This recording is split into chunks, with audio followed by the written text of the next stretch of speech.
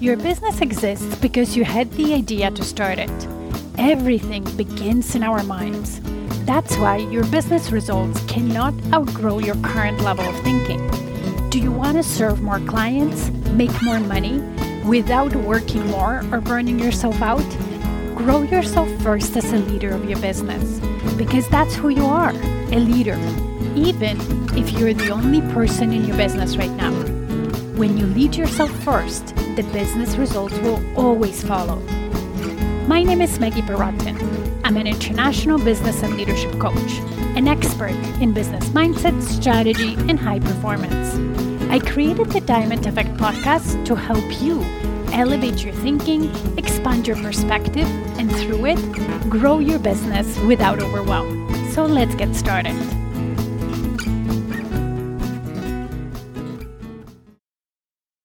Welcome to Motivational Monday 89.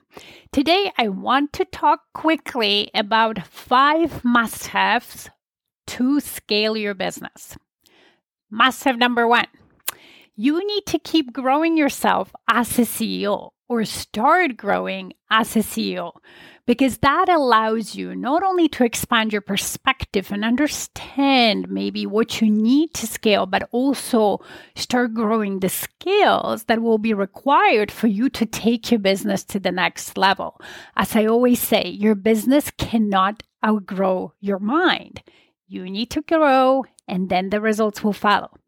Must-have number 2 is you creating time to work on your business. You creating time for yourself as a CEO and not just working on client delivery, your current client's delivery, okay?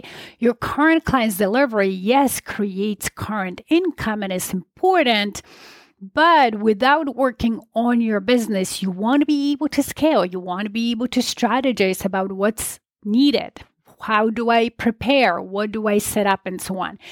And the commitment on working on your business needs to be equally strong, that commitment to serve your clients. Now, the amount of time you spend doesn't have to be equal. It depends on where you are. It could be less, but you got to be committed to it equally, meaning it has to happen. Must-have number 3, hiring help. Just like it takes a village to raise a child, it takes a village to have a successful business that scales. There is only so much you can accomplish on your own, and at some point you reach your limits in the amount of time and effectiveness at what you can do, and without help, you won't be able to scale.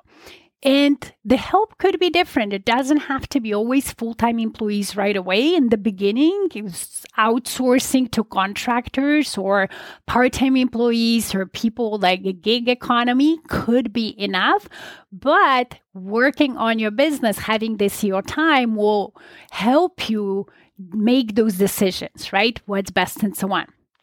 Must-have number 4 is prepare your business structure as you scale and sometimes ahead of time to be able to receive the increased number of customers, right? The great question is, if your business volume in terms of clients and income doubled next month, would you be able to absorb those clients and deliver the same service at the same high quality that you're doing now?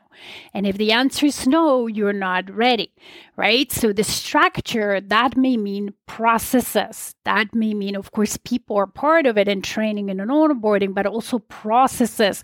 So you make sure that the service is delivered at the highest level, no matter who performs the service, no matter whether it's you or your employee.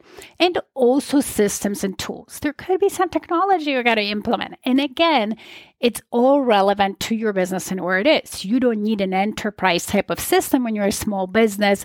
You just want to know where that is.